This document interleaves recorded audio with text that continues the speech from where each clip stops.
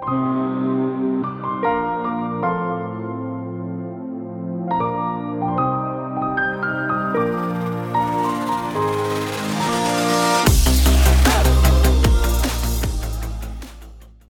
and welcome to the Digital Solicitor podcast with me, Christina Grasco. Today I'm delighted to welcome John Espley, CEO of Leap UK.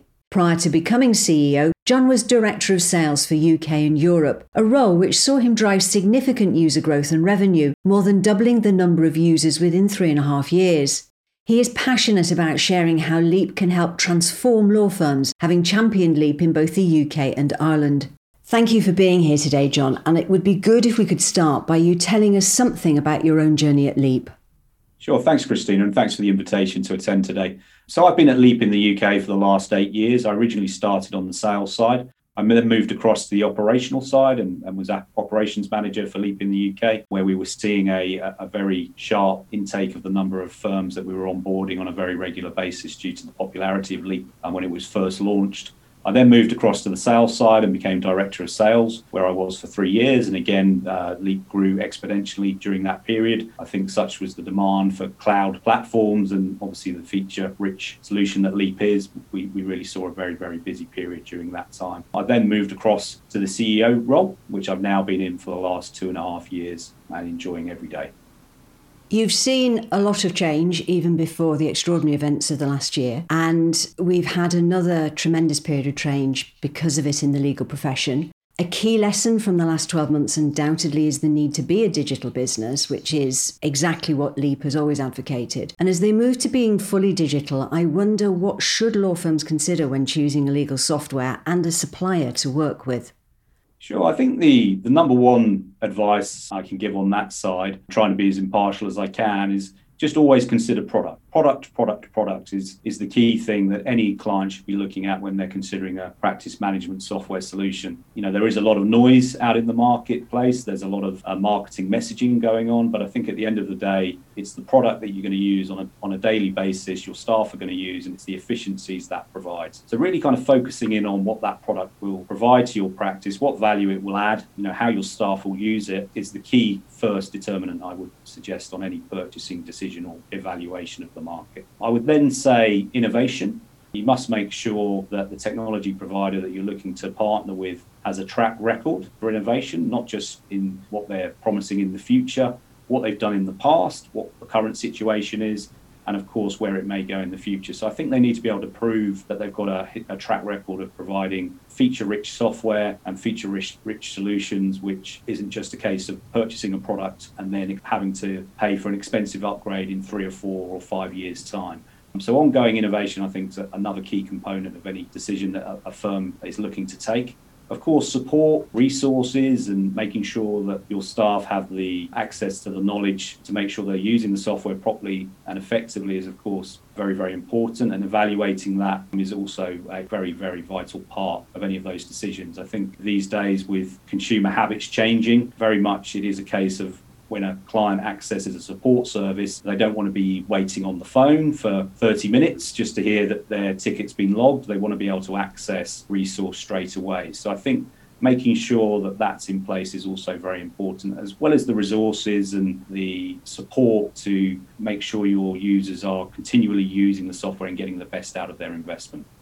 I think also that the experience of the supplier matters, doesn't it? How long they've been in the market, how wide the spread is, the different types of firms that a supplier is used to working with. I think that's a key thing that's often overlooked. And Leap does have a very wide spread of practices from one person through to the classic SME and across ABS and really everything going. So that experience, I think, is key. Yeah, no, look, I completely agree. I think, again, that's part of the evaluation process that any firm needs to undertake. I think key things that, you need to make sure you're aware of is obviously the longevity of the business, their portfolio and their client and user base sizes is obviously very important to that mix. So if obviously a business has a significant user base, they're going to have the right feedback, they're going to have the right client information coming back to them to make good decisions on development. So all of those things contribute. I think at Leap we have software and support which can really look after a firm in its infancy as a startup business, and we deal with many startup businesses, through to a multidisciplined, multi-branch law firm practicing in legal aid and private law. So we really can cater for many different areas of law and many different styles of law firm.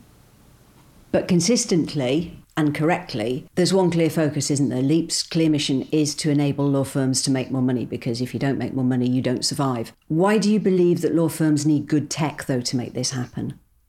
This is a question that comes up very, very regularly. Why should a lawyer invest in technology? And I think that the simple answer is lawyers want to focus on the lawyering at the end of the day. And I think the technology side is really there to provide the support to enable them to do that. So any law firm looking to make sure that they keep their client service levels up high, technology is fundamental to that process. So I think you can look at that from a client communication perspective, where a client, when they're interacting with a firm these days, they don't expect just to have to pick up the phone. They want to be able to access that information online quickly. They also expect their lawyer to be able to respond to queries, at any time of the day, quickly and efficiently, and technology really has the answers to enable law firms to meet that demand. So really, I think, just going back to my initial comment, it really is to enable lawyers to concentrate on what they're good on.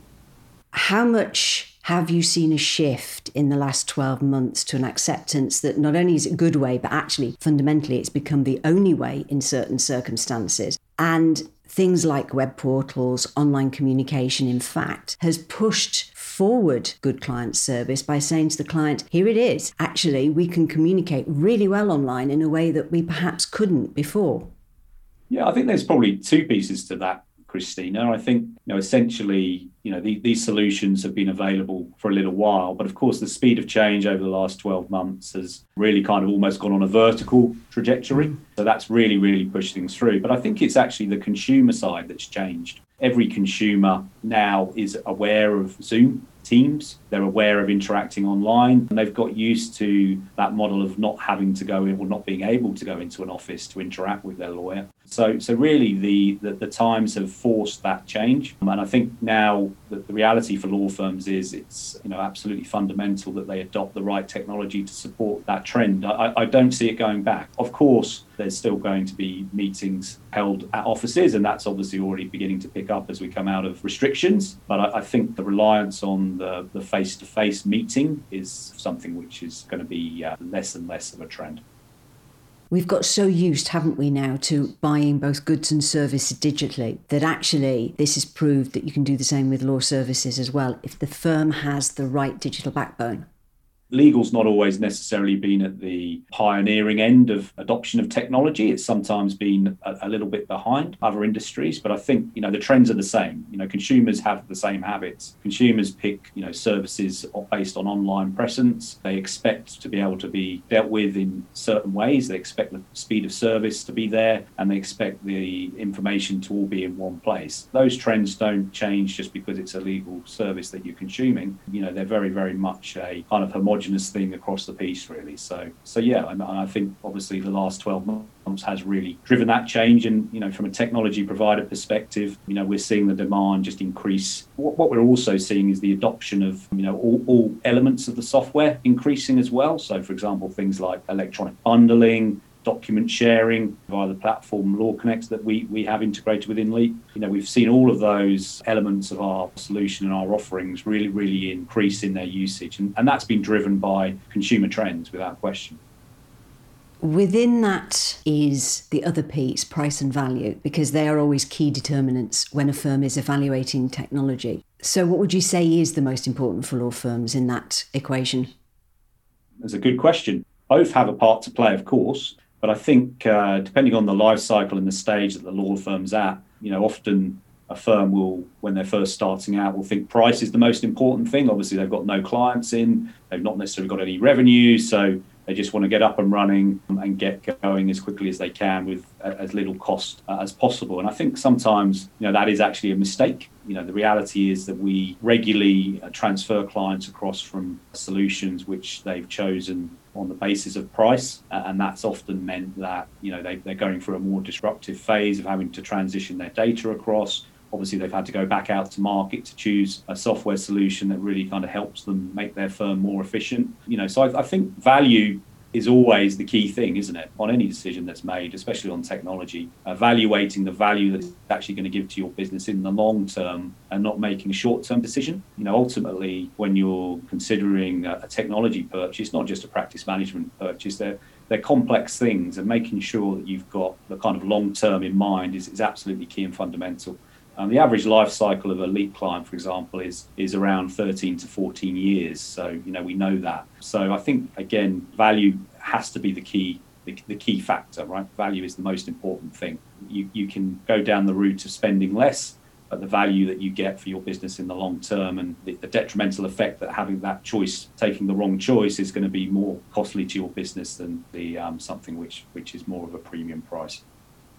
When you start up, what you can see is just what's in front of you. As you rightly say, you haven't got any clients, your doors are just opened, and you probably can't quite evaluate what the future is going to look at. So is there also some value to be had in trusting that piece of the puzzle to the supplier that you choose as well? Because, we said a minute ago, Leap has a lot of experience, has seen a lot of firms grow from startup to a very flourishing state. And so maybe part of the job of the supplier is to be able to envisage and cover whatever your future may look like.